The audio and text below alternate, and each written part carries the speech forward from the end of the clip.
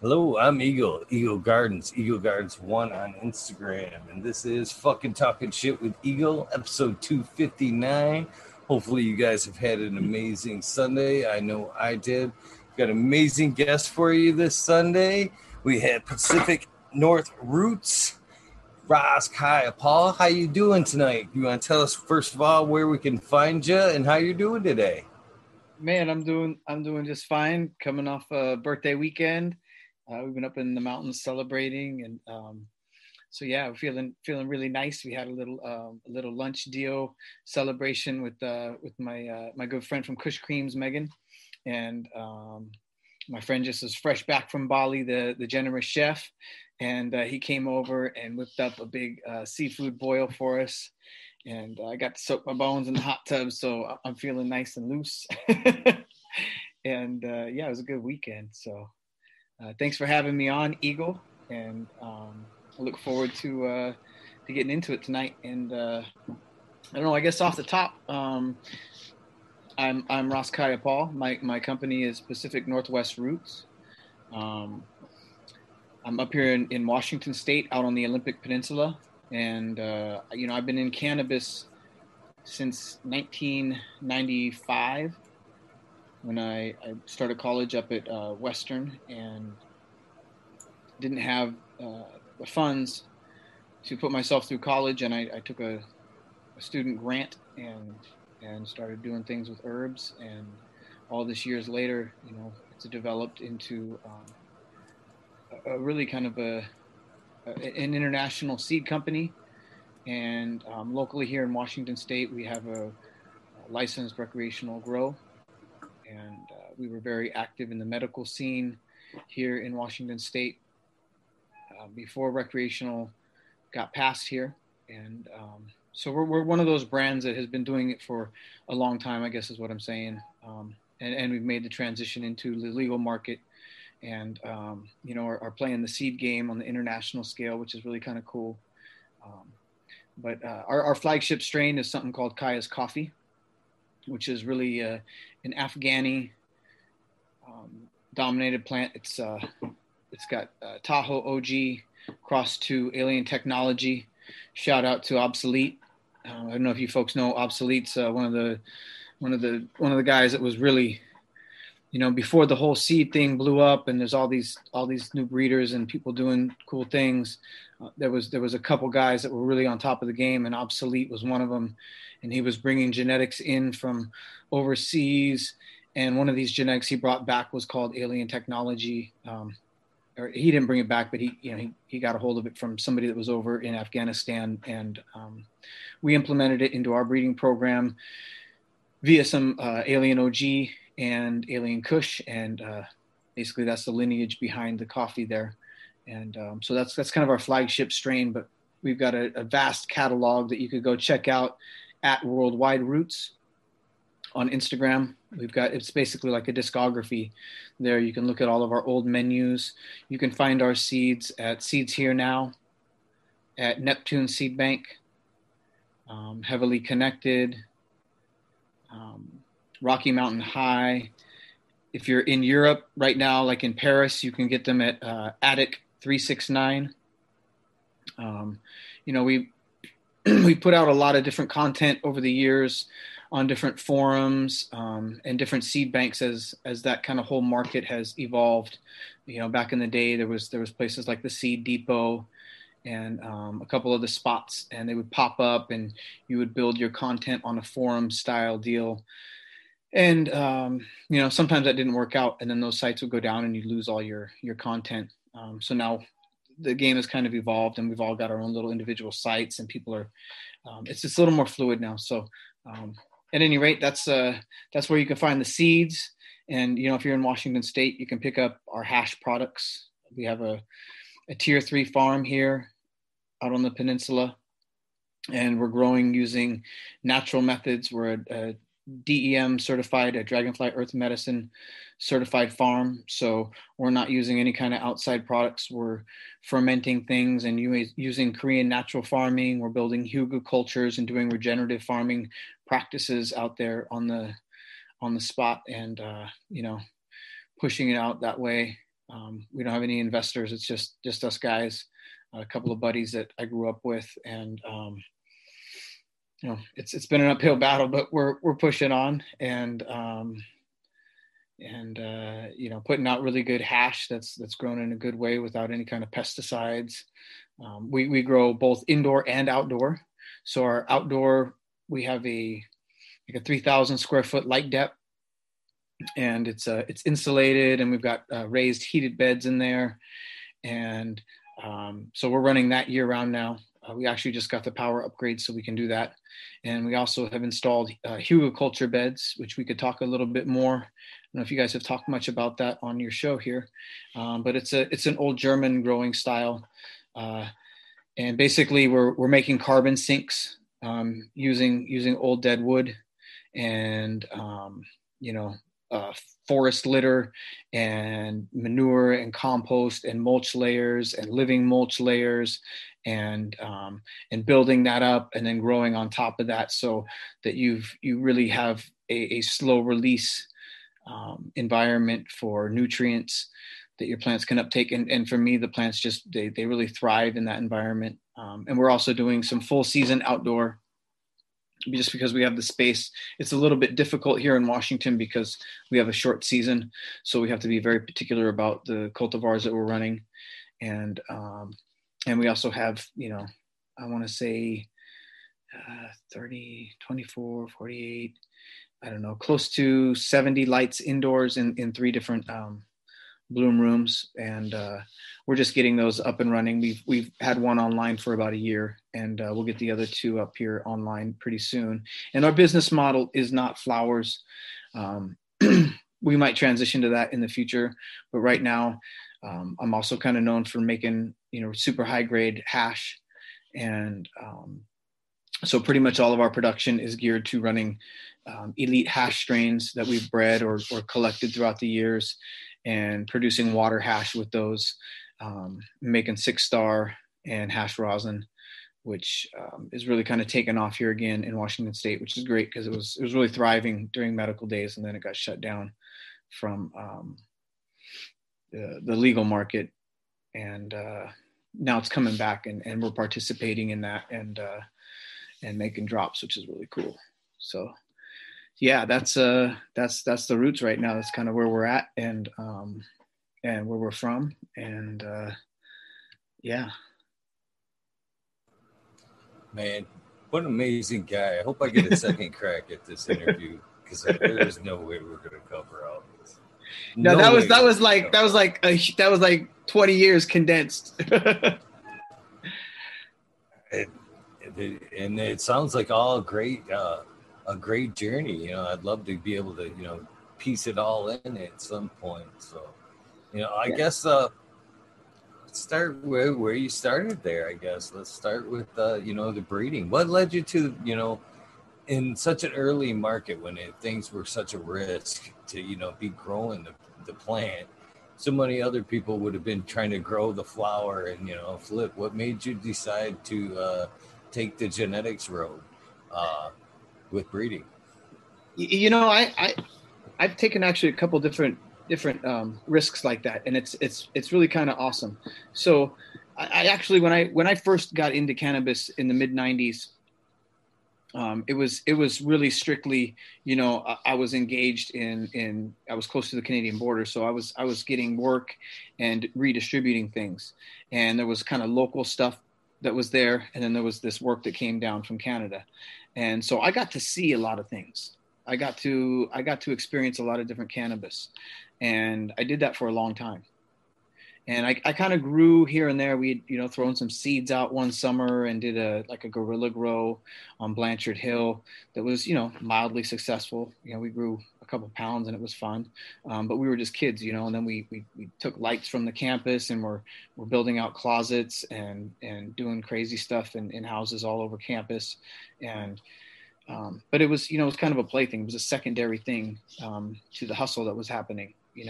But I give thanks to that hustle because it allowed me to see a lot of different product and to be able to familiarize myself with different strains and to know where they're coming from, and really kind of have an understanding of stuff. And it wasn't until closer to, I want to say 2002, that I blew up my first, indoor. I want to say it was like a 6-lighter, and back then it was $4,000 a pound. So, you could make huge money off a 6-lighter, and we were doing hydroponic stuff, and it was just cash cropping. And as I got deeper into it, I was just drawn into a different aspect I was introduced to different people that were growing different ways.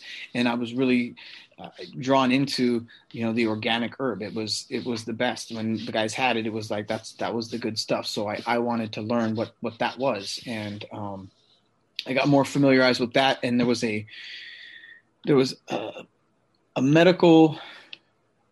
really cool medical scene here. And there was an online forum called the Northwest Green Thumb. And the folks on the Green Thumb were really about patience and, helping each other out and sharing growing methodologies and whatnot. And that's where I met Lemon Hoko.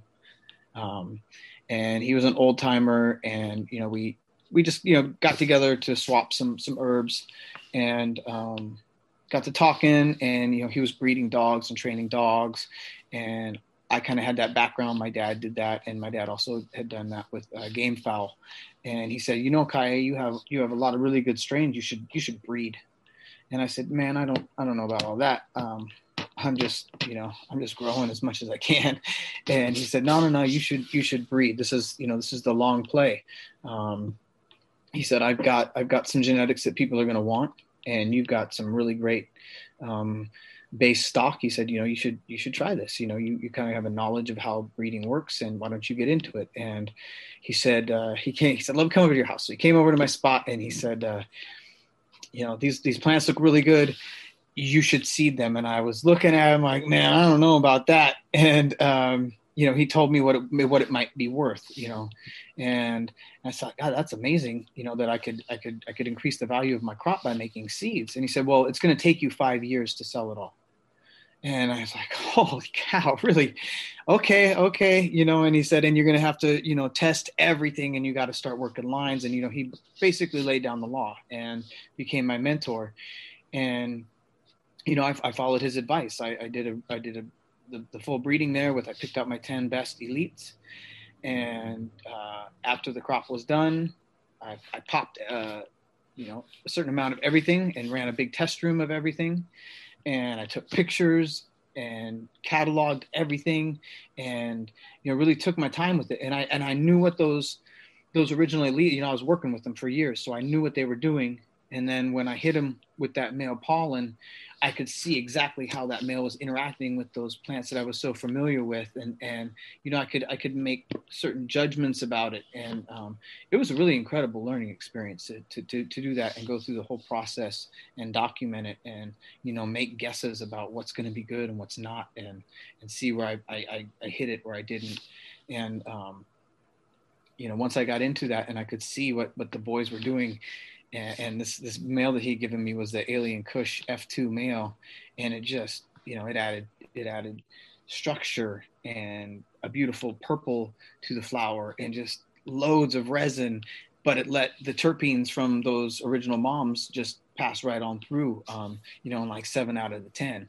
So it was really, really good stuff. And from there we just kept breeding lines and working, doing out crosses, but also breeding filial generations and doing back crosses. We just released the Coffee BX4.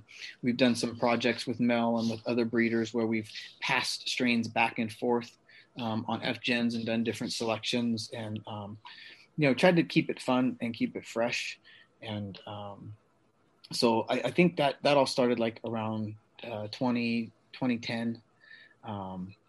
And I had to take a lot of risk. I had to put seeds in people's hands, and some people burned me, but that was just the price to play at that time. You had to send seeds into these banks, and they were just they were burning people mostly left and right. And then I just started kind of doing it myself. And about that time, the shows opened up, so I was able to go kind of on the circuit with people. And my good friend Exotic Mike had done a show up here in Seattle at one of the high times, and I just, I walked through the show and rolled up on his booth, and it was just amazing seeing all these people out there lined up for these seeds, man. And he had really great, plants that he was breeding and playing with, and good genetics, and it was, it was really cool. And so I did the circuit for a year, and I don't know if you've been to a high time event, but it's high energy. There's a lot of BHO smoke in the air, and it just gets my heart rate up, and it's not really my vibes. And I got a family. I got a bunch of little kids, and so I like to be home and working on my farm. It's not really my thing, but I put up with it, and I did the traveling and kind of got the banner out there, so to speak, and shared some of my creations with the right people, and it's turned out all right. I try to treat people good. We try to follow the golden rule, and that's worked out for us. We're not in running the short game. We're running the long game all day long. We're testing our genetics. We're taking time with things that don't pass the sniff test get tossed out, and we're not desperate for anything. I've been doing this for a long time, so I can afford to do the things that maybe other folks can't do, or I guess there's a lot of folks out there doing it in a real good way, and it's just weird. The seed game's kind of weird right now. There's a lot of people doing weird things, and I don't know. We're trying to do something different. We're releasing actually a project right now that's available. Something I did with Green Source Genetics, and their thing is natural cycle breeding. So these plants are bred outside, not in a greenhouse, not undercover, but these are, full term, full season, outdoor, in the natural ground. These were bred in that locale, and, all natural. And they've got that, just a level of hardiness to them, and part of that is the selection. The coffee's got real great hardy genetics, and you can make some good selections in there, and he's making some really great selections. And that natural cycle breeding, we do a lot of our breeding in our backyard. I've got a couple different spots and different zones that I can go and hit. And we also do indoor breeding, but doing that natural cycle breeding in your location is really crucial, I think, for plant evolution and for genetic evolution. And the way that a lot of these markets are going, people are growing more outdoor in uncontrolled environments, or growing in controlled environments, but there's different factors that you have to consider. Growing outdoor in a greenhouse in Colorado is a little different than growing it in a greenhouse in Washington, Western Washington, for sure. So having genetics that have some diversity to them is important. Something that's going to perform well in that environment, and we're trying to push for that. A lot of people are just pushing for a hypey name, or a cool name that rhymes with something, or peanut butter jelly, and it's like, all right, it's cute, but I need something with substance in it. I want to know that the farmer's weeding through some stuff, or he's got, when I'm breeding something, I'm trying to think about what are the origins of this plant, and what can I expect from it. What kind of expressions is it going to give me? And I'm trying to have an idea about what I'm trying to build. I'm not just throwing things at the wall and seeing what sticks,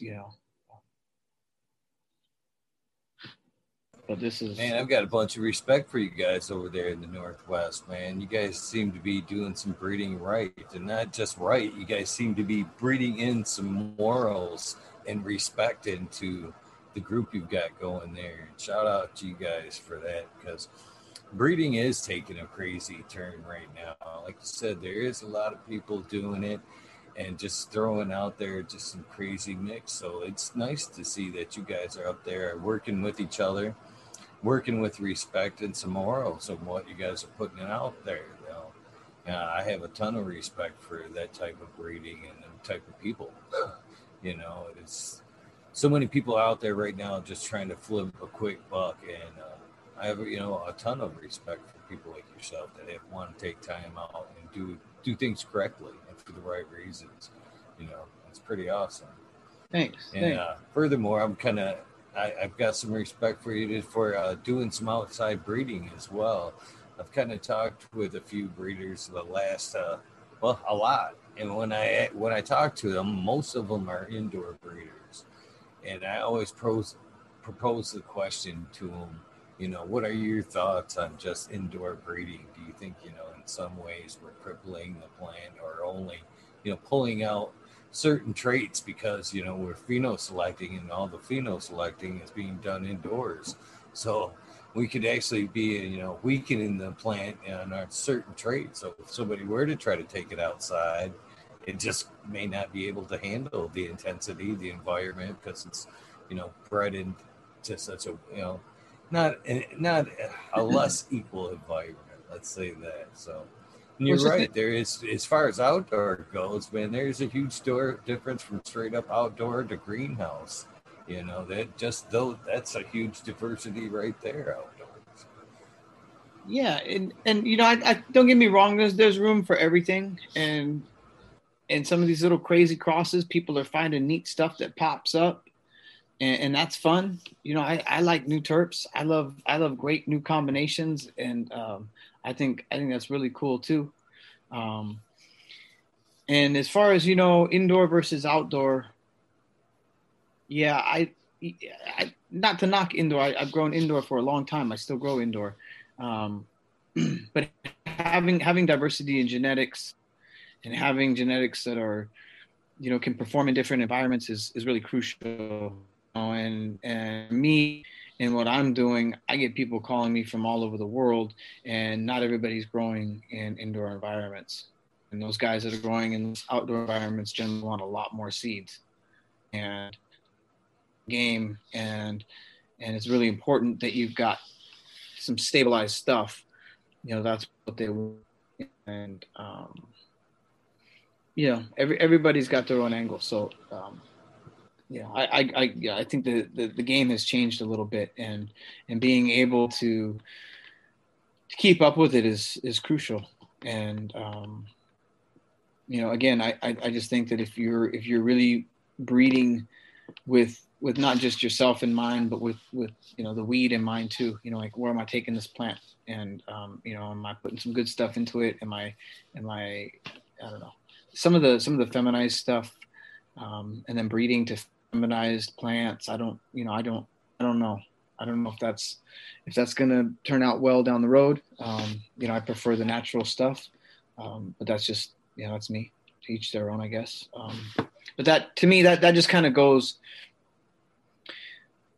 hand in hand with what we're doing. We're growing in a natural way too. So I want to try to keep things, on that, just like with our hash, we're not processing that with hydrocarbons, or, we're not doing that. We took all this effort to breed it naturally, to grow it naturally. We're going to finish it. We're going to wash it in just ice and water. And just kind of, that's our path. Other folks got their own little methods, and that's cool. But this is what we're doing. This is our methodologies, and I think it's super important that we hold some of that in our space, especially in the cannabis space, because everybody wants to make like frankenweed and and do some really, I've heard people talk of doing crazy genetic splicing stuff and this and that, and like, at what point do we just, I don't know, I've just had enough of it in the world, and now we want to do that shit to our weed. Get the fuck out of here. I'm done with that. This is our sacred medicine. Let's keep it sacred. Let's keep it natural. Let's do something a little different, that we're going to ingest, and it's going to be our spirit medicine and our body medicine. Let's do something a little different. Let's take it back to natural. And certainly, I think people are really hip to it now. People are catching on.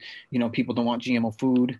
They don't want bullshit. They want the real deal. They want stuff that tastes good and feel good and is going to feed their spirit, is nutrient dense.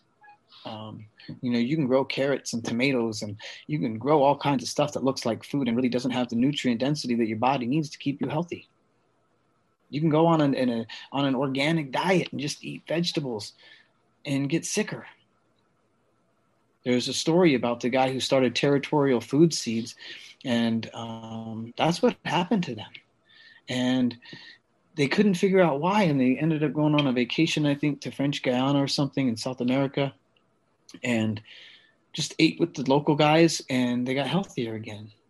And they figured it out that it was the nutrient density, because the food that those guys were growing was grown with microbes.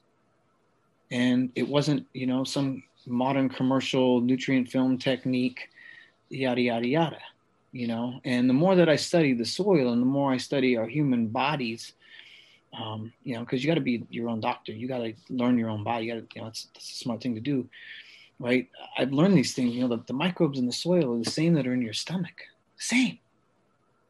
And so, if your stomach doesn't have those because you're eating unnatural foods, or you're drinking, alcohol, which kills those microbes, or taking antibiotics, which kills those microbes, or doing all these things, right? Your stomach can't uptake those nutrients via microbes. It's got to release weak acids, and it doesn't get fully absorbed. And now your body doesn't have the nutrients. And maybe your beard doesn't look beautiful like mine, or whatever it is. So you need to have that in your system. And the same for your plants. If you want your plants to be super healthy and vigorous and fight off disease and be resistant to pathogens, and bugs don't even want to mess with it, you got to make them healthy. And they can be bolstered by those microbes. If they've got those relationships, they're uptaking the nutrients better. They're building better cellular structure. I can see that when I wash hash. The plants that were grown in the hugelkultur, man, I get extra cycles out of them. That's extra yield, and the terps are great. And it's because that cell structure is so strong, it doesn't just break up in the water and just, release all the chlorophyll and go to shit real fast, because it's a healthy plant. So I think those natural methodologies, it's a win for everybody. It's a win for the planet. It's a win for the farmer, because the farmer, you can work less, do nothing farming. It's not about being lazy. It's about being smart. It's about letting, growing on the edge of wild.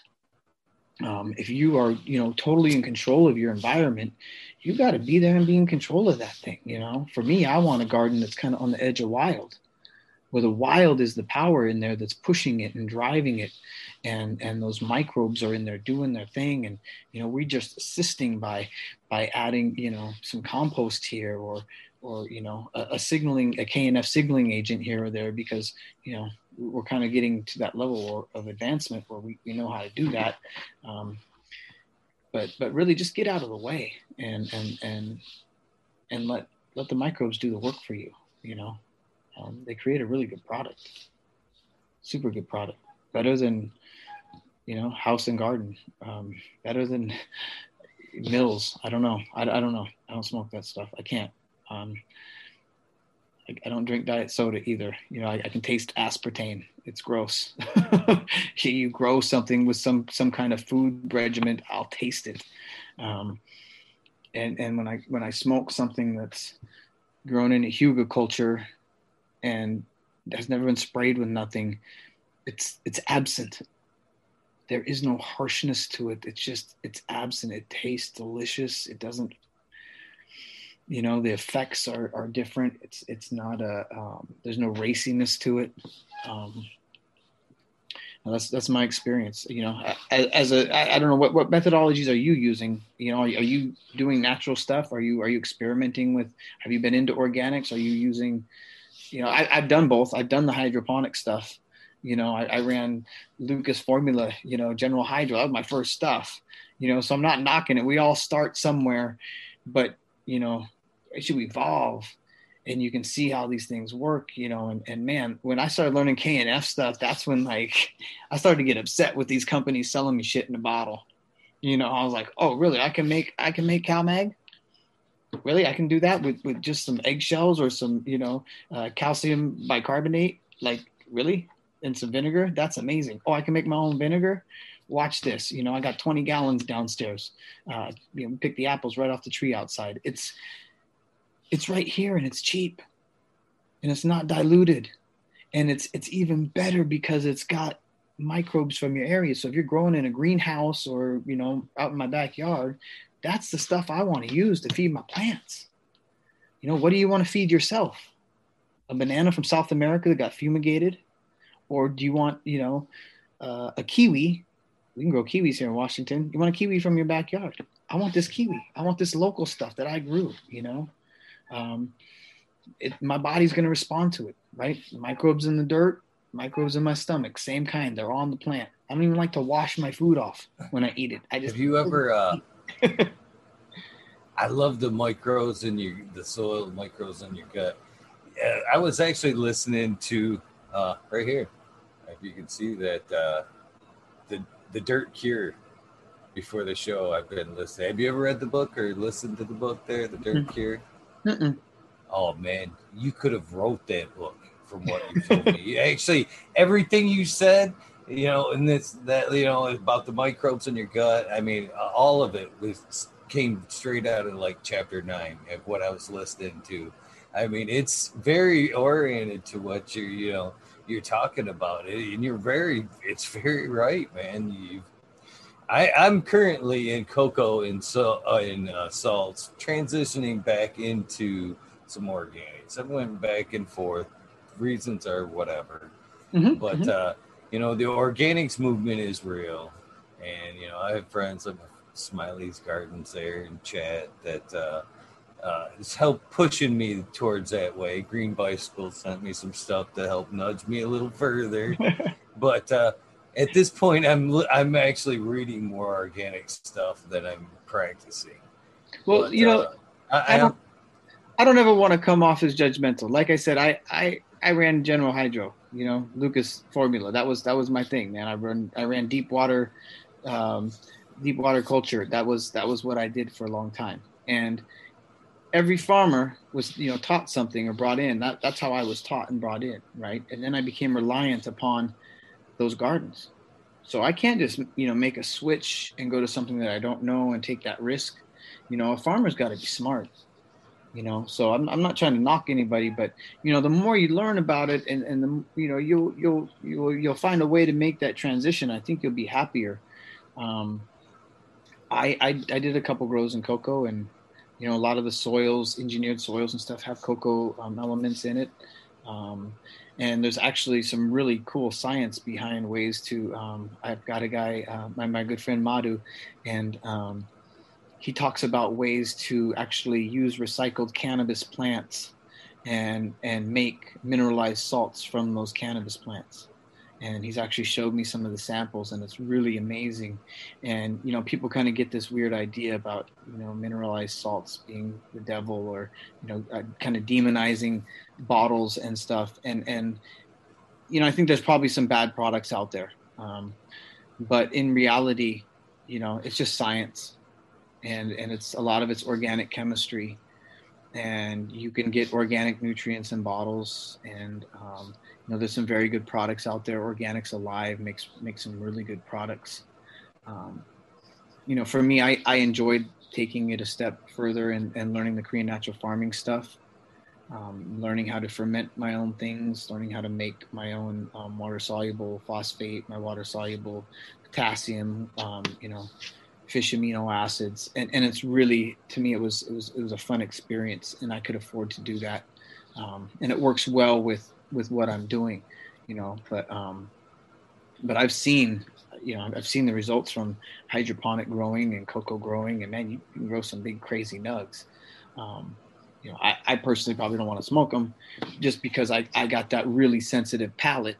But then again, if you're doing it right and you're doing proper flushes on it, you know, I've also seen some really high grade stuff that maybe you wouldn't know. So maybe it gets a little bit of a bad rap, because people don't quite do it right. You know, when I was running my hydroponic things, you know, I was flushing for 14 to 21 days at the end. we wanted our water to come back, and I would change the water. Generally we change the water every cycle, which was like a 7-day cycle, 6-day cycle. We changed the water, and we're always adding water to it as the float valve would come down. But we made sure that we gave it a really, really good flush at the end, so that when we were putting water out, it was coming back at the same, pretty close to the same parts per million on it. So, it was drinking clean water and pushing out whatever it had in it. And organics, you really don't have to do that. But, as long as you're doing all of that properly and flushing your plants, and, you're happy with the result, and it's providing for you, that's a good thing. I don't think that cannabis guys need to beat up on each other over their methodologies. I make jokes about it once in a while, but it's all in love. Again, I was there, and I just think, it's just a natural progression. You do it long enough, and especially if you're doing it for medicine, there's something to your intention, and I guess whatever you're feeding the plant to, whatever your intention is, that might even be more important. You know what I mean? Same thing with eating. If you can't really afford organic food and stuff, and you've got to be, doing what you're doing, it's okay. If you're giving thanks for that and you're putting it in your body with a good intention and good thought, it's probably okay, versus, putting it in like hating yourself for doing it, but knowing that you don't have a choice, so.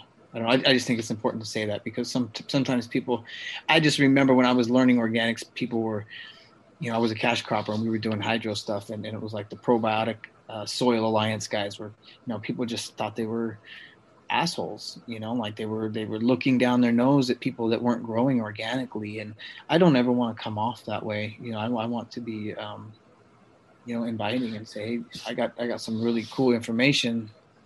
Let me share why don't you try this? Try to make your own CalMag, and try it on 2 plants and see if you like it, see if the results are good, maybe not, or try to make an IMO, or do some teas or whatever, incremental, do little steps, but yeah, I'm into it. Anybody that's growing is good. I'm headed there. I'm headed down the road. I'm slowly heading down the road. If you ever get a chance to go see or sign up for one of Chris Trump's classes, sometimes he does them in Idaho, which is not a cannabis-friendly state, one of 14 in the United States, the holdouts. But if you ever get a chance to have a class from him, or a class from Logan, of Conscious Rhythms in Hawaii, the Haile Selassie Farming Institute. Those guys are really excellent teachers, super excellent teachers, or go check out one of I know they've had them in Michigan, the regenerative farming conferences. It's a good place to get some good genetics and talk with some really good people. And, you can make some connections and learn, maybe you're not doing it right now, but you can go visit a farm that's doing it, or, I don't know, find a good source for a couple of good organic pots and, do a little side by side. We've got some going. We've got a little bit of going already here. You can't see them back here, but there is some organic earth boxes that Smiley's Gardens has set me up with to kind of push me in the directions of organics. Yeah, that's awesome. I'm not opposed to it. I know it's the right thing to do, to be honest with you. But people, I mean, it's intimidating. It's really easy when somebody says, follow this formula, and it works. It's like magic. And I think we get mystified by it, and fuck NPK. What is NPK? And then there's macros and micros, and it's just, sometimes it can be like, holy man, I don't know if I can even handle all this. But when you come at it from a holistic thing, and you learn how the whole system works, and then you learn how you can get these different constituent components, and then you realize the guys that made these bottles, they got this idea from somewhere, and it was nature. And that's all they're trying to do, is they're trying to copy, your nitrogen is trying to copy what's happening down in the river with the salmon. But they're not even trying to copy it. They're like taking byproducts from stuff and using that as the ingredient. So you're getting a lesser quality ingredient in your fish hydrolyslate, versus if you just got some brown sugar and went salmon fishing and threw the waste in there, or trout fishing or whatever, threw the waste in there with that brown sugar. Now you've got a really high quality fish amino acid that's going to kick that hydrolyslate's ass up and down the street. And that can be intimidating, but really, like, get your sovereignty back, get your power back. Don't partner with the hydro store. I love hydro stores. They're kind of, they're fun. I miss them, but get your power back. Get connected to the things around you, and it's it can be cheaper, and it's fun to make your own ingredients. I love it. I really enjoy. I get my kids out there, and we make ferments, and they chop things up, and they it's cool. It's super cool. And if Walmart ever closes, or the shipping truck stops shipping, it's all right. You're gonna know how to do things without that. And for me, I got to have that kind of, to me, that's security. I'm an insecure person, so I want to feel secure in being able to feed myself or grow food for myself. And my little farm here where we live it's only an acre. I only farm on maybe a third of it. I got some fruit trees, and I got some animals, but you really don't need a lot of space, and it doesn't have to be cannabis farming. Go grow some of your own food. I had a whole bunch of pots just like that, and I had 3 houses during medical days, and what was I doing with all this extra dirt and stuff when it was done, and I was tossing it out, and go. If you don't have great soil, that's a great base to start, and then just start composting on top, and cover cropping, and grow your own food a little bit. I'm really into that. It kind of turns me on almost a little more than growing weed these days. I love growing my own food, and doing seed collection this year. We collected a whole bunch of seeds, and we did tobacco and poppy, and we pulled pumpkin seeds and squash seeds, pulled seeds from everything. I got some really crazy purple corn from Green Source guys that he'd given me, and we pulled a couple of those ears and dried them, and I don't know, it's good fun. It's best way to go. Like you said, the stuff you're buying off the shelves is so a lack of nutrient density, to say it correctly, and it isn't doing much for us but getting us by and making us sick, and like you said, in a lot of cases. So that's one of the things I've really appreciated about cannabis. This whole cannabis thing I don't think it's any coincidence that it's emerging at this crazy time in society. It's very much a progression. I've been doing this for a long time. I've been back and forth, but what I see right now is a huge progression, not only in the cannabis industry, but human civilization as a general. We kind of know we've messed up, and we know that we need to be taking steps to do things right, and that's what you can see in the cannabis industry. It may be starting out with these little gardens right here, but the doors it's opening up in a lot of minds as far as organics is huge. The organics takeover, as Smiley Gardens here calls it, is huge. It's starting with these cannabis plants, but even in myself, that's kind of the drawback for the organics for me, is I know once I've opened that door, it's all on. It's all on. I'm just that type. When I know I'm doing something right, it's going to be earthworm bins, bokashi, compost piles everywhere. And I'm maybe a little afraid of it right now, that I'm just going to have bins everywhere. My kids are going to hate me because I'm going to be running around going, that goes there. It's honestly I no. won't be just breaking myself in. I'm gonna be changing everybody around me. And I don't think they're ready for it, but it's coming. The worm bins. Well, the worm bins are really great. My youngest takes care of the worm bins. He's 6, and my middle one, she's 7, and she's our chicken lady. She feeds the critters and stuff. But my youngest one, his job is to feed the worms, and we have 3 worm bins here. And I moved them inside of their playhouse for the winter to keep my worms warm. But we feed them different things. So each bin, there's one bin gets the bananas and the avocado waste. So that's my potassium bin. And I know that when I run the water over that and I get my worm casting tea out of that, it's going to be higher in that. And then we put green waste in another one, and that's the nitrogen bin. And so you can do that, and that's kind of a fun little deal, that you can involve your kids in and your chores, and it takes care of your food scraps, some of them, what more do you need? You've got the nutrients that you need wrapped up in the worm poop right there, right in the castings. You don't need any more than that. The amounts of these nutrients.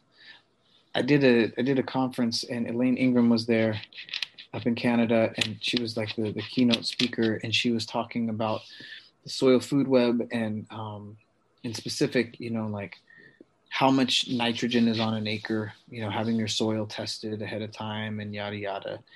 And basically she was breaking it down, and most of if you got pretty decent soil anywhere, like the amount that's in there is more than you'll ever need, but getting access to it is another story.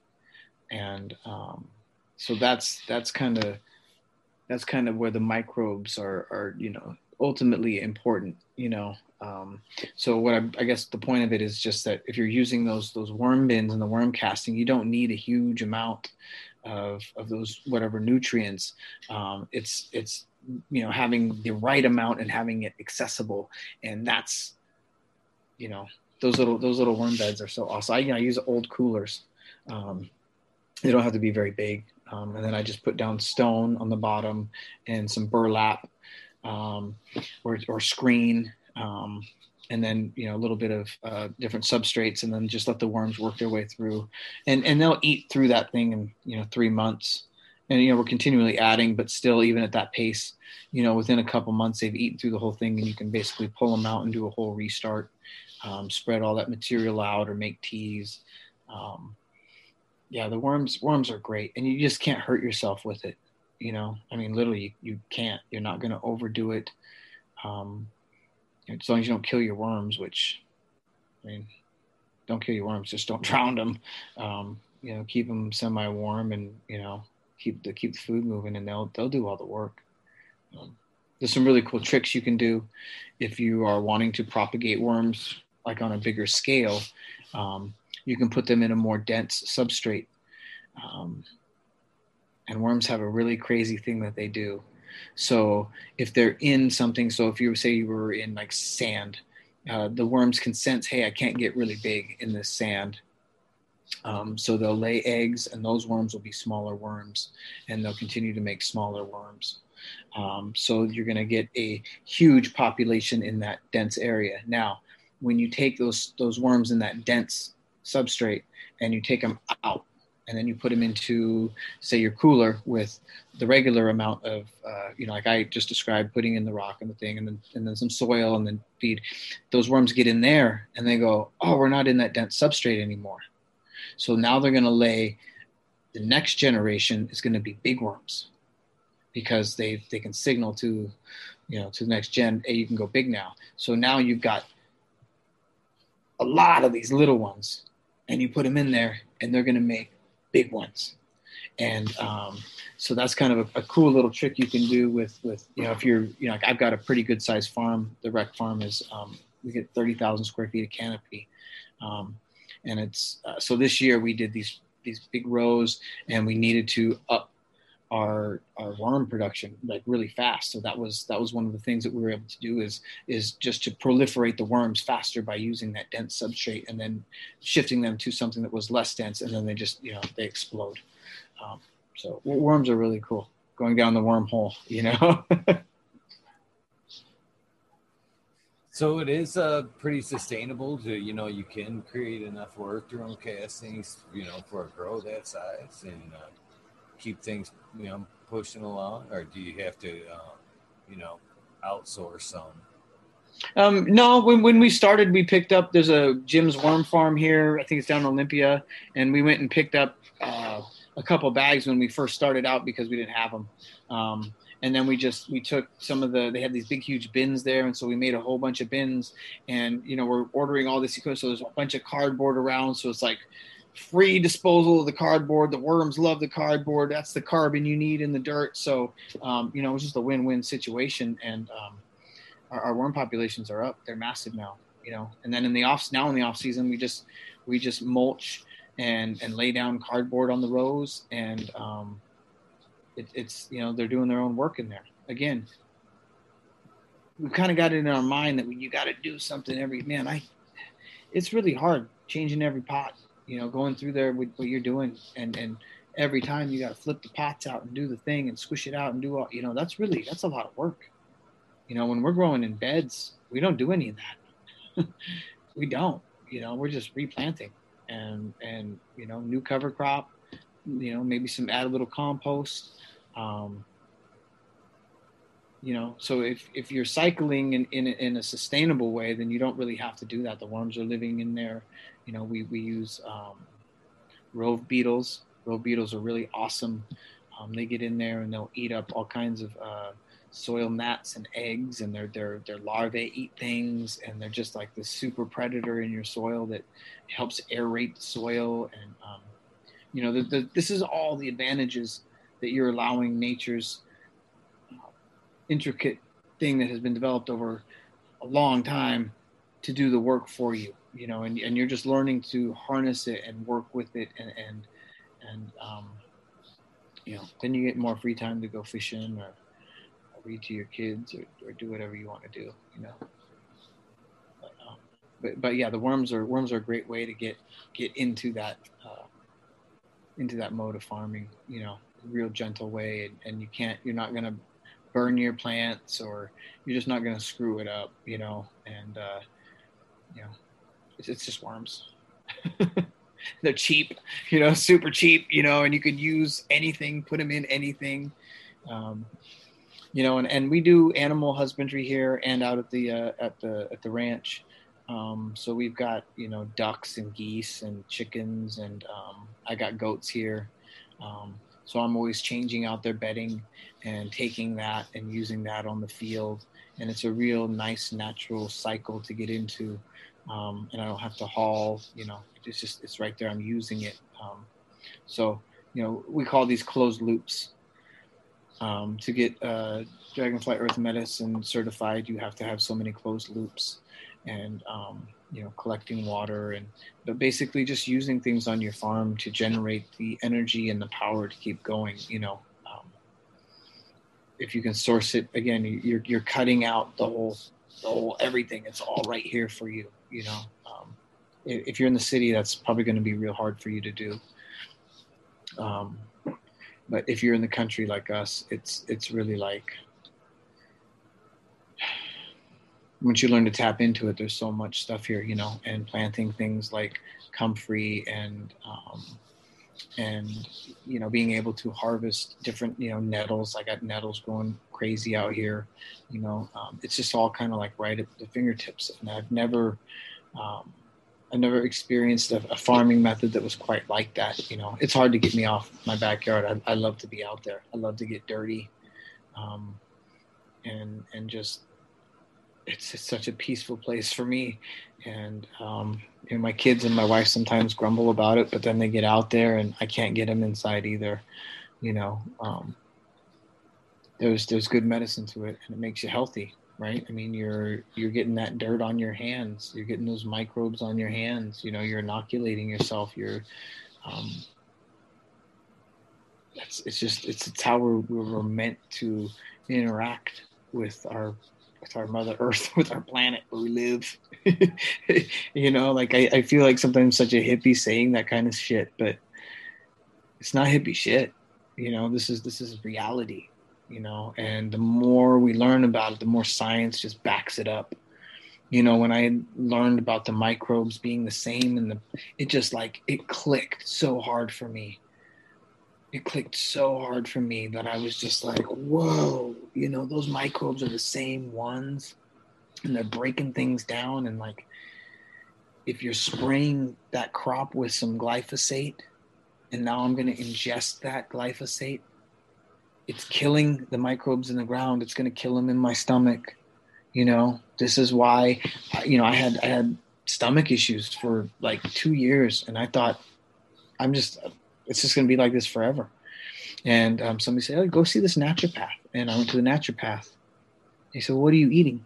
What are you putting in your body? And it's just that. He said, okay, cut these things out. And, he fixed me where Western medicine tried for 2 years taking x-rays and swallow this barium and let's look at a picture of your gut and this and that. And nobody ever asked, what are you eating? Nobody ever said that. Nobody ever said, man, you eat foods that are preservatives. It's killing all the microfauna in your stomach, and, oh, by the way, all your serotonin and dopamine are, the vast majority, 70-80% of it is made in your stomach. So, when people talk about mental health in our country and the problems with it, well, how are people supposed to feel? Their guts are dead.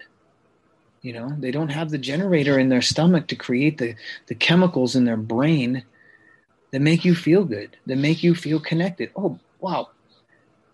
Those microbes, those chemicals that make you feel good, actually, you get those from the earth. Like that's a signal, right? That you should be taking care of the earth and the earth is going to take care of you. I mean, it can't be any more clear to me.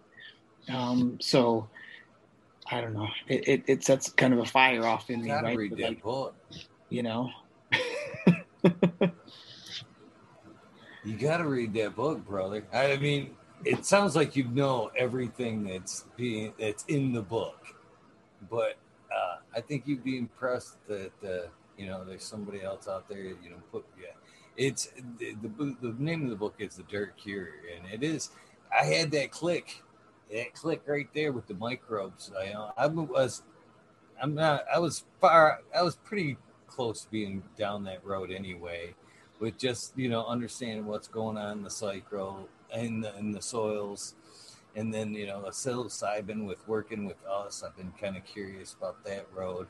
But then when the book there, they talk about the microbes in your gut. And basically what they were saying was the microbes in the gut are actually control 40% of the way we think and over 60% over our overall health. And, like you were talking about when you went to that doctor, first question they proposed to you was, what'd you eat? In the book, basically, it's coming out the other end. She's basically asking, what's your feces look like? And she can tell you basically what was ailing you from, the samples and, the direction. They were saying you could reduce like skin problems, emphysema, chances of autism and stuff like that. It was all coming from, the foods that we were eating and the lack of mycelium in our guts there. You know what I mean? It's a very eye-opening book, man. And again, to hear it coming out of your mouth just is kind of driving home everything I listened to today. So pretty awesome coincidence, to be honest with you. Pretty awesome coincidence. There's no coincidence, man. That's the Most High tapping in and saying, "Come on, I got you. Let's do this. This is the hidden knowledge that you need to know. This is how you take your sovereignty back and take your mind back and take your body back." And people say, "Oh, they're trying to poison us and they're trying to chemical dust this," and I don't know that it's intentional. I think it's just people doing what they're doing to make money, and consequences be damned. And it doesn't need to be a conspiracy. It really doesn't. It's just I didn't know this shit. I grew up in the 80s, and it was fucking TV dinners was cool, and make it convenient for mom, and mom should go get a job and shouldn't, and I'm that's cool. I'm not against. I'm just saying, like, at a certain point you got to get back to, like, let's feed ourselves some basic shit, like, when did it ever be uncool to, like, feed ourselves? Like buying stuff at the store, and, like, I got aunties that have the most incredible pantries, filled with canned goods. And, if we lose that, we're fucked. We really need to have that in our lives. And that really should actually be the norm, and by the way, this whole, crazy thing that we're going through right now in this time with this COVID stuff, whatever your stance is on it, it's a wake-up call that you should be growing your own food, that you should have some kind of sovereignty over your, quit being so reliant upon a system, because it's not going to take care of you. It's not. You got to take care of yourself. Take care of your neighbors. That's people talk about community till they're blue in the face. Community doesn't mean doing just silly car wash stuff. I mean, that's important, baseball teams and sports and all that, that's important, but really, like, get to know your neighbors and grow with your neighbors and share your seed with your neighbors, and prep your food with your neighbors. Me and my neighbor, I was in Hawaii, we were stuck over there. Terrible, I know. But he went and picked up some turkeys for us, and we harvested those turkeys last week, and that's what we had for our Thanksgiving. And we got a couple extras out there for him and I, and we share, and just do that kind of stuff. I think it's ultimately, I don't know. The more I meditate on whatever our ailments are, it's like, man, community and getting in touch with your local earth, and just tapping into that energy, and having, I don't know. It's to me, that's the resource. They can make our money worth nothing tomorrow if they wanted to, but they can't make my ground worth nothing. That would take a lot of work, especially when I'm loving my ground and putting back into it every year. And that's really all I need to survive now.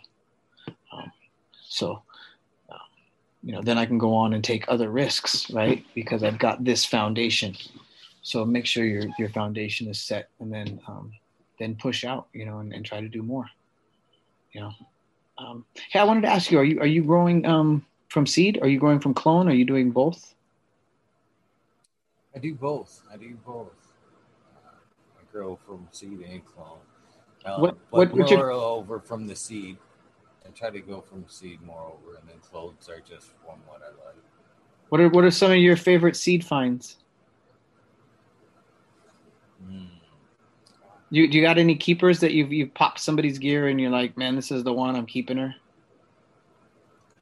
I get that all the time, but I have ran a ton of seeds, some of which I keep for a while, but there's so much coming so fast. I worked with Subcool and TJ and the Dank for a while, and I've worked with a lot of other breeders at some point doing some seed testing. So things come so fast.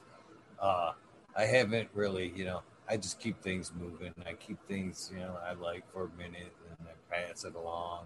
I'm really excited currently about tissue culture. I know that might not fall too great into the greater scheme of the GMO type mindset of it all, but I'm excited about it just as a preservation moreover, than trying to worry about splicing things over, being able to keep some of these things that we find. And that's where I'm excited about some of these ones that I'm excited about, but because of Michigan and the numbers that we have, and just the spirit of wanting to move forward, some of these winners that I have, I'd like to be able to put up and save and be able to come back to that exact same one. So I'm excited about tissue culture in that aspect. But something I've still got and keep going. No, I'm popping as fast as I can and moving along. Yeah, I think the tissue culture is actually really interesting, and I've sent in a couple samples to my friend. He's working down with the Jungle Boys now, Mike Hydro, and he was up here with an outfit in Seattle, and I sent in my coffee, and I sent in pre-99 DJ Short Blueberry, which I've actually yet to get back. And they said they've tried a couple different times with different solutions and haven't gotten it to take. So it's not always a sure thing. They're still trying to figure out different plants reacting to different agars. And but I did get the coffee back, and I can't really say that I noticed much difference between that and the clone. But it was a clean, beautiful plant, and I think it definitely has its place, especially for securing elites and keeping them. It's just really cool science. But I also think that maybe sometimes what your desired effect, like why you're doing that, I think that the natural solution also is breeding. If you've got an old plant that's dudding off, breed it. And just dig through there, and you're going to find something, and it might be more vigorous. And so I'm kind of with you a little bit on that. I like to keep things moving and go to the next, and that's exciting. But when I find something really awesome, I hold on to it. I've got some really amazing stuff that's super old, and we keep it in pretty close circles, but we share it for sure.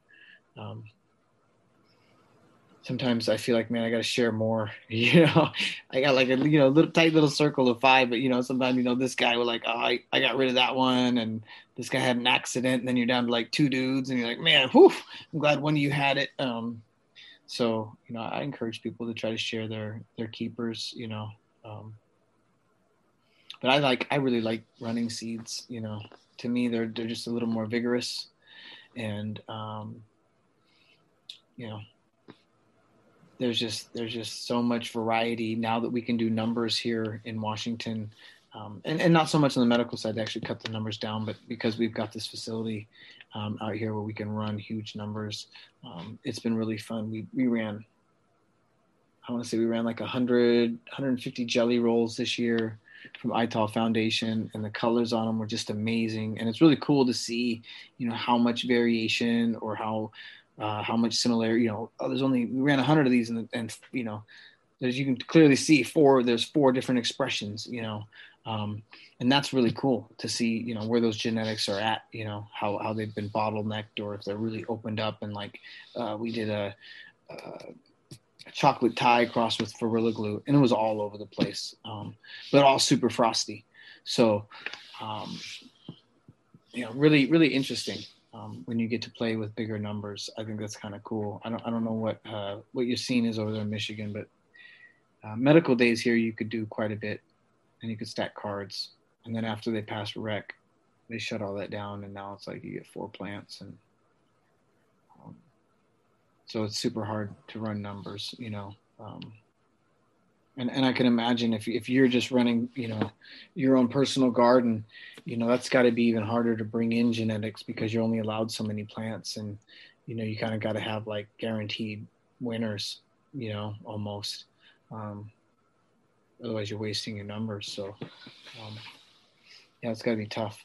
I can't bitch too much about my numbers. I mean, I do have some decent numbers, with patience and everything, but it's keeping what they like, and moving forward as fast as I can with some testers and whatnot. What do you guys got? What do you got over there that may interest some of us in Michigan here? I know right now, I went to the fuels for a while, and then I worked with Sub for a while, so I kind of had a lot of fruity stuff pass through. But right now, I'm trying to get back to some of the good stuff where we originated, the pine turds. Yeah, everybody wants the pine back right now. I hear that. I hear that a lot. No, we did a whole bunch of new breedings this year. and I gotta run through it and test it before I let it go.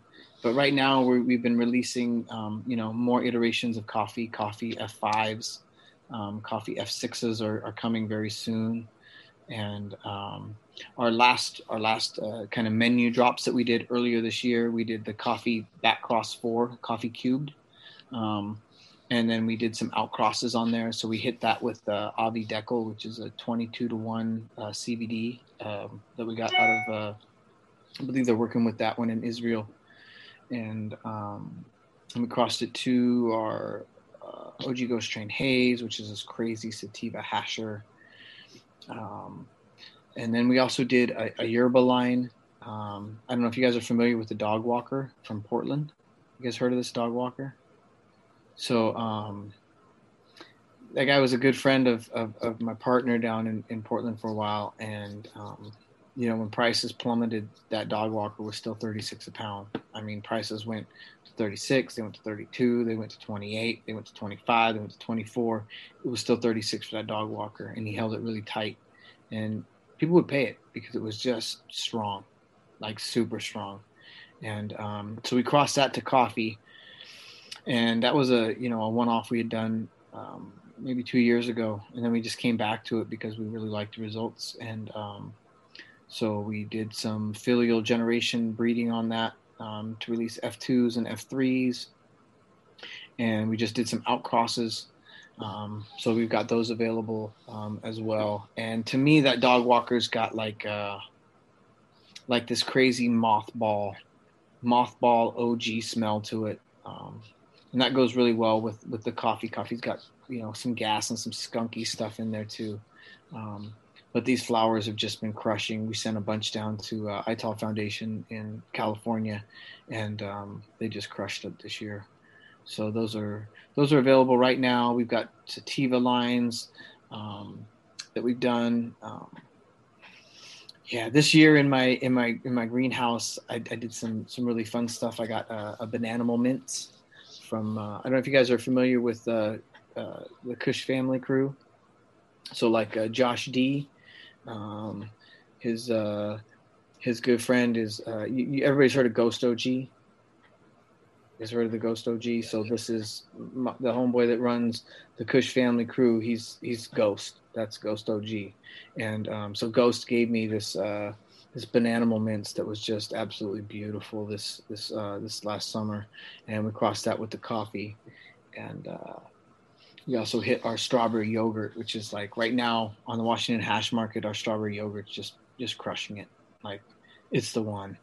It's got this crazy cheesy, yogurty, but with strawberry on top. And it's great. It's a killer. Yields big.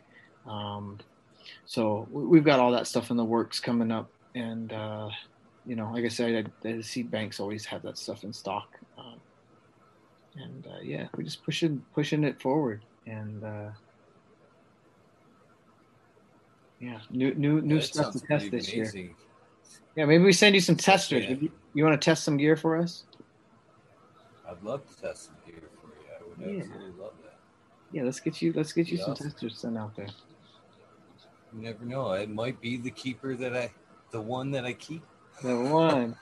I mean, what do you like? What's your personal, like, for me, I've got this pre-99 blueberry, and that's like my daytime smoke. We always have to have some of this in the garden.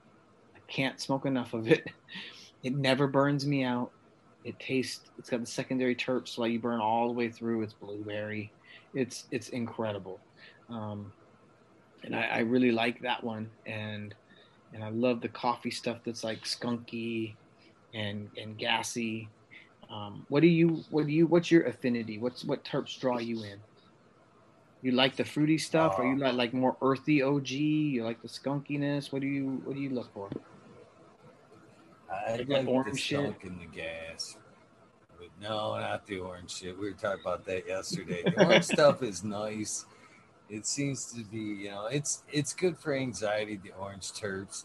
It's good for flavor, but that orange stuff just isn't the stuff that punches me in the face for some reason. It's super tasty. it hangs in the palate for a while, but it's never super strong for me. But as far as me, I like the gas for the daytime, and then I like something. Well, I like the gas and the pines. The pines really hit me. For one, is it's very clarifying for me. Pines, and it's just something that you can smoke and think and do some good stuff. And then if you double up on the pines, it's that social weed. It's really nice. And the gases can be that way as well. The gases and the skunks are that way too. You know, you double up on either one of those, and it goes from doing something to sitting down, having some fun with friends if you double up on either of those. The fruits seem to be, a daytime smoke, just something you can get stuff done with. But for me, my first choices are like you pretty much called them right out in the beginning there. The gas, the skunks, the pines are the ones that I prefer to have around. But there's always that something new, something. That's what I'm always popping the seeds for. You never know what you're going to get next, and it might be that the next favorite. So that's why I kind of keep moving on as much as I do. There's so many great things out there. Yeah, we're gonna get you some of these coffee seeds to play with. All right.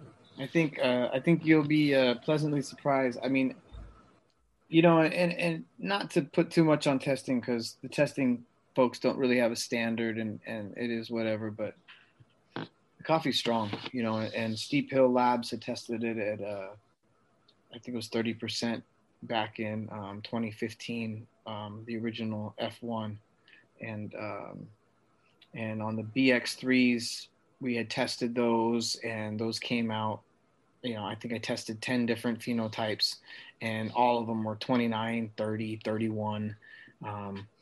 So it's strong herbs. It's got a narcotic effect. I need like my shoulders to release.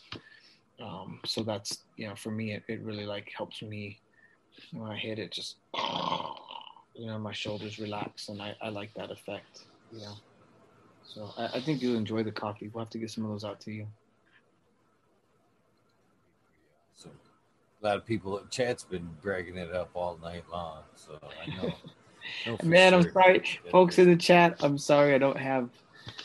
I know I look younger than I am, but I'm not the most computer savvy guy, and I'm scared to move my computer thing here and try to even pull the chat up. So I'm sorry if I missed your questions. I'm not trying to ignore you. I just literally can't see your chat. Do you got any questions before I get out of here? Well, one question. Well, I got two questions for you. One of them pertains to what we do around here. One of them's pertains to hash and seeds. First of all, I said it in the beginning. I knew from the time allotted, but I didn't know that was such a great character and such a great content was sitting in front of me. So I guess I got two questions. One, I'd like to make sure to get you back so I can cover a lot more ground. Two, I'd like to ask you to come back and then join in on the organics takeover that Smiley does. There's a couple of shows that we do here. One is the one-on-one with me. That's the fucking talking shit with Eagle. And then my friend Smiley's Gardens here, who is he's all organic, and he's the one that as I've started doing this, I noticed that a lot of people that were paying attention to the show was organics, and I don't like to exclude anybody. If I see that's where people are wanting to know, and I know where to draw my line and flaws. You know what I mean? Right now, I'm not organic. I'm not. I'm still learning. But that's where Smiley's at, and So I asked him early on, can you come on and start doing maybe this, but like in an organics atmosphere. So he does the organics takeover where he's kind of pushing the organics. So you'd be a great guest to get you on and talk nothing but organics with him. So I guess I'm asking you back on both fronts, both to come back and get to know you a little better on my end, and come back and hang out with Smiley and just run with some great organics conversation, So that's a couple Yeah, questions there. I'm down to come and talk some shit and talk some organics too. I guess it's all the same. 2 shows, 1 topic. All right. Okay, that's awesome. Yeah, most definitely. So I'm looking to, and then the question that I wanted to ask you before you go is about seeds. Do you make a lot of hash from your seed stock, or the flour that produces the seeds? That's one thing I'm really curious about. So no, yes and no. Like the stuff that we're making out at the farm is it's production based. We found and selected keepers. These are elites, and that's what we're running for our production on hash stuff. And when I make seeds here, we pretty much are grinding it down, and a lot of the times my wife is actually using the scraps or remnants from the moms, that have made the seeds. She's cooking that into ointments or coconut oil or something along those lines. I have washed the remnants after we pulled the seeds out before. And it makes great old school hash, Temple Ball style stuff, but you're not going to get 6-star out of it. It's just, it's going to be a darker hash most of the time once you've produced seeds from it. And the plant itself, once it goes into changing its energy, towards producing that seed, right? I mean, that it's pushing out and becoming sticky and stinky and trying to attract the pollen. But once it gets pollinated, it's kind of changing its energy to producing that seed and not so much on the trichome production and whatnot. So, there's good hash there to be made, absolutely. But it's not, it's not something that I would stake my stash on. It's like, I got the seeds and that was good. And, I've tried to toss it on, I got the screens and do dry sifting and stuff with it. But for the most part, I'm just using that stuff as cooked down stuff for coconut oil capsules and that kind of stuff on the farm. I'm not doing huge production and seed numbers. We just don't. I don't release thousands and thousands of packs. I don't do that. One plant can be pretty heavy as far as seed production goes. I mean, one plant could set you realistically in seed stock for a while. Yeah, but, you can make huge ones. I try not to do that because I'd rather keep things fresh. And how many packs? I don't know. Maybe I could sell that many seeds. I've never really tried. It's just not my thing. I'm not trying to set world records and make. That really sounds like so weird to be like, hey, I got a seed company, but I'm not trying to make the most money on the seeds. But it's just not. It's not what drives me. I make what I need, and we put out. Most of the time, maybe 50 to 100 packs of any strains. With the coffee, it's been thousands. But I don't want to put out a lot. I want it to be special. I want people to have something special. And if you got in on this drop and you picked that pack of seeds, there's only 100 other dudes out there with it. There's not 1,000 or 10,000 other dudes with it. So you got something special that you can make your own. And if you want to do some breeding with it, I support that. A lot of people are like, don't breed with my shit. Yeah, I take it. I think people even buy my packs just to get the males because my stuff is good for breeding. Where a lot of the other, poly hybrid stuff or the feminized shit, you're not going to get something for breeding. So, there's been a lot of seed companies that are using our genetics or, the genetics that we propagated and blended and now they're re-blending them. And I think that's cool. Go for it. So yeah, seeds. Well, I respect that, to be honest with you. I would rather see you doing smaller batches that were good and more viable than, producing one big batch and being, 5 years down the road going, okay, here's some here's the same batch of them seeds. They may, I'm still selling them for the same price, but they may not be as viable as, I respect that. That's a really interesting thing because some of these seed banks have been sitting on stock.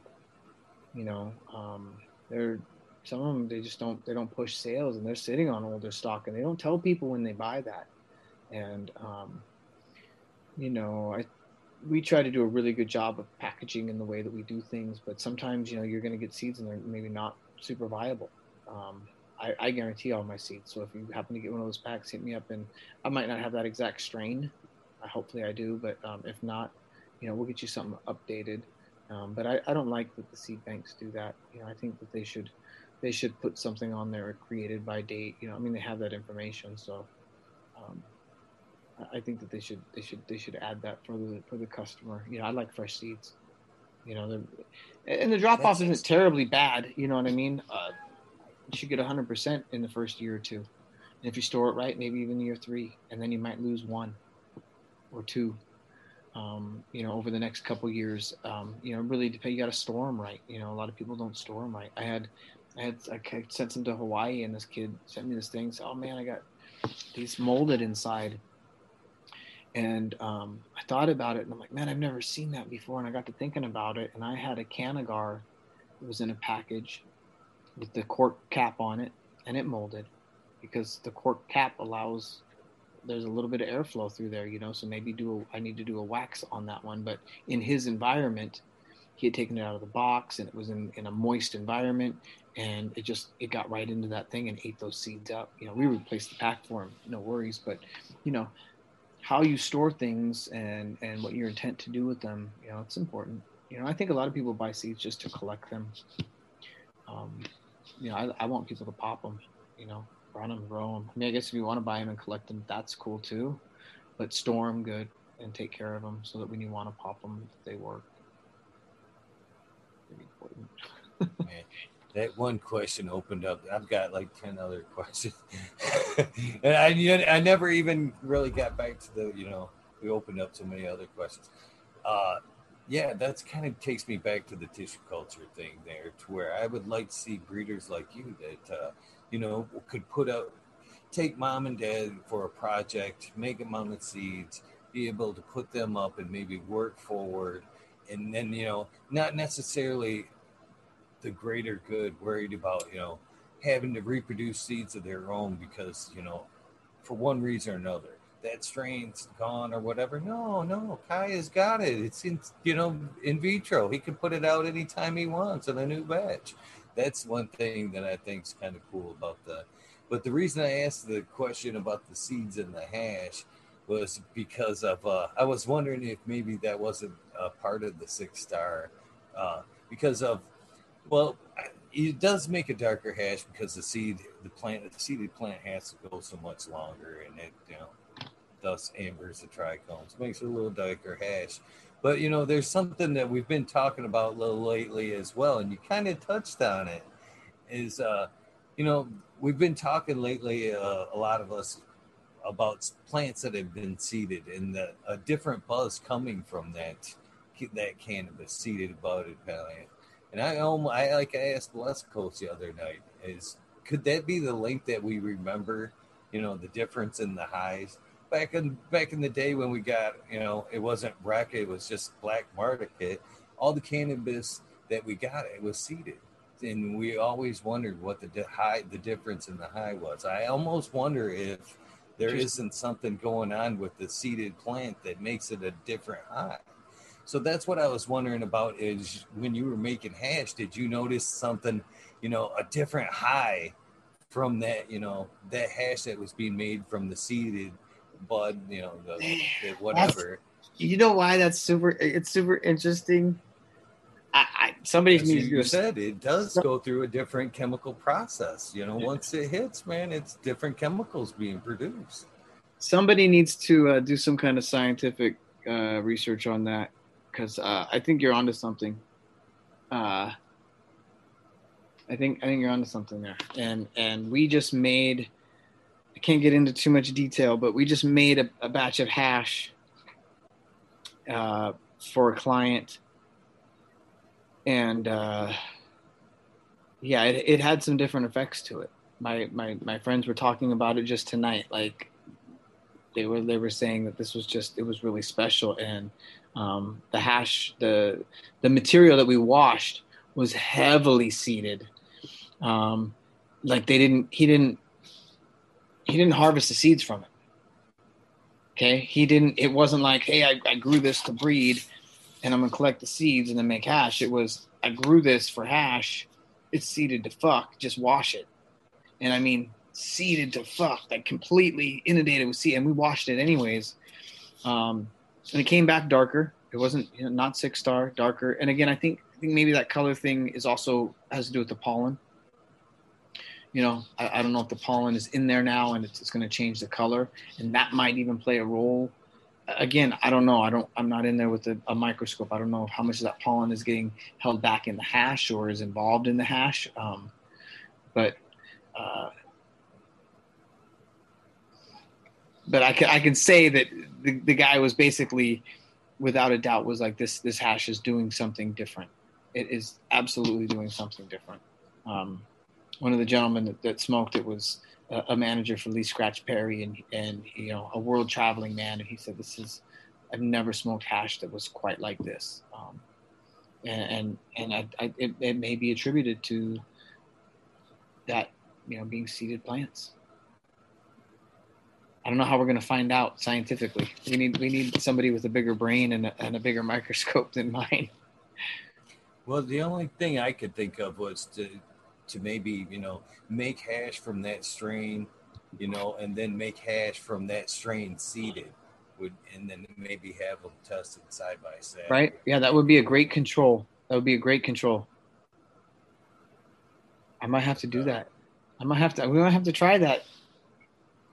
Let me know if you do. I want to know. Yeah. Get them tested and just see the numbers, see the terpene differences, and be the same plant, same mama plant or female plant. So I think that's very doable. Very doable. Cool. We could change the whole hash. You would be more apt to do the test than I would, because I'm not running around with no males around here seeing anything. So that test would be a little elusive for me. But man, if you think about it and you could swing it, man, I would love to know some input on that, because I really think there's something. I will get on that and I will report back to you. I will get back and I will report back. Oh, man, that's awesome. And I won't keep you no longer. I know you've had a long weekend. It sounded like a pretty awesome weekend, to be quite honest with you. So hats off to you. An amazing weekend. And happy birthday, my friend, by the way. Thank you. 76 are in the house.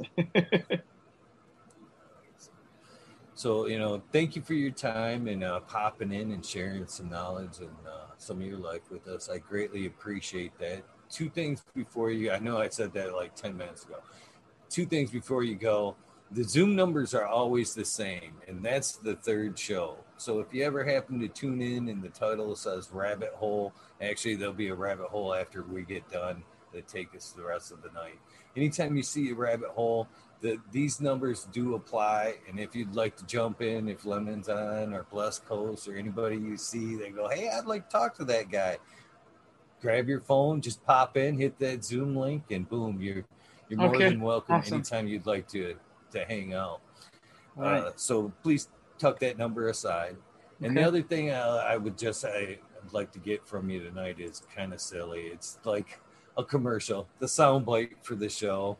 If you could just kind of, basically, this is what I'm looking for in my terms and my words. Hey, this is Eagle Gardens, and I'm on fucking Talking Shit with Eagle, episode 259. You can add whatever you want to that, subtract, but in your words, please. I'm ready anytime you are. What episode number are we? 259. 259. All right. You give me the action, and I'll come in. I'm ready whenever you are. Hey, this is Ross Kayapal with Pacific Northwest Roots, tuning in with Talking Shit with Eagle, catching the vibes, episode 259. Holla. Thank you, my friend. Thank you very much. And anytime you're ready to come back, just let me know, and I'll make time for you. I'll make time for you. That's right on, Eagle. Appreciate you. Big up Michigan. Big up Midwest. Big up all you farmers out there. Everybody growing ganja seed, no matter how you're doing it, with the love of the plant and seeking higher consciousness. Big up yourself. One last time, where they can find that gear? Oh, man. You can send us an email at the nw47@gmail.com. You can find us at Neptune Seed Bank. Seeds Here Now, Heavily Connected, Real Rocky Mountain High, Attic 369. We're on Instagram, Pacific Northwest Roots with a Z or with an S and an underscore at the end. Thanks, Eagle. Have a great night. Bless. And look blessed. Have a blessed night. For those of you that are still here, holy cow, 96 of you guys. Wow, that's pretty awesome. Thank you guys for tuning in. It has been a very awesome night. Thank you for all these new names I've seen pass by in chat tonight. That's pretty awesome. Hopefully you've seen something that you'll come back and watch again. For the rest of you guys, you know the deal. The rabbit hole will come on in a few minutes. Hopefully some of you guys will follow over there and hang out tonight. And tell me how your weekend is or whatever you want to talk about. We'll see. And if not, I understand. You guys have gave me a couple hours of your time, and I appreciate that. You guys know the deal. Please do something nice for somebody. Random acts of kindness do save lives. They change lives. And in this world that we're living in, we need so much of that right now. Thank you guys very much. I'll see you guys in a few minutes. Peace. Thanks again, Raz Paul, Kaya. Raz Kaya Paul. I can't believe I messed that up. Pacific Northwest Roots. Check them out on Instagram. I'll see you in a minute.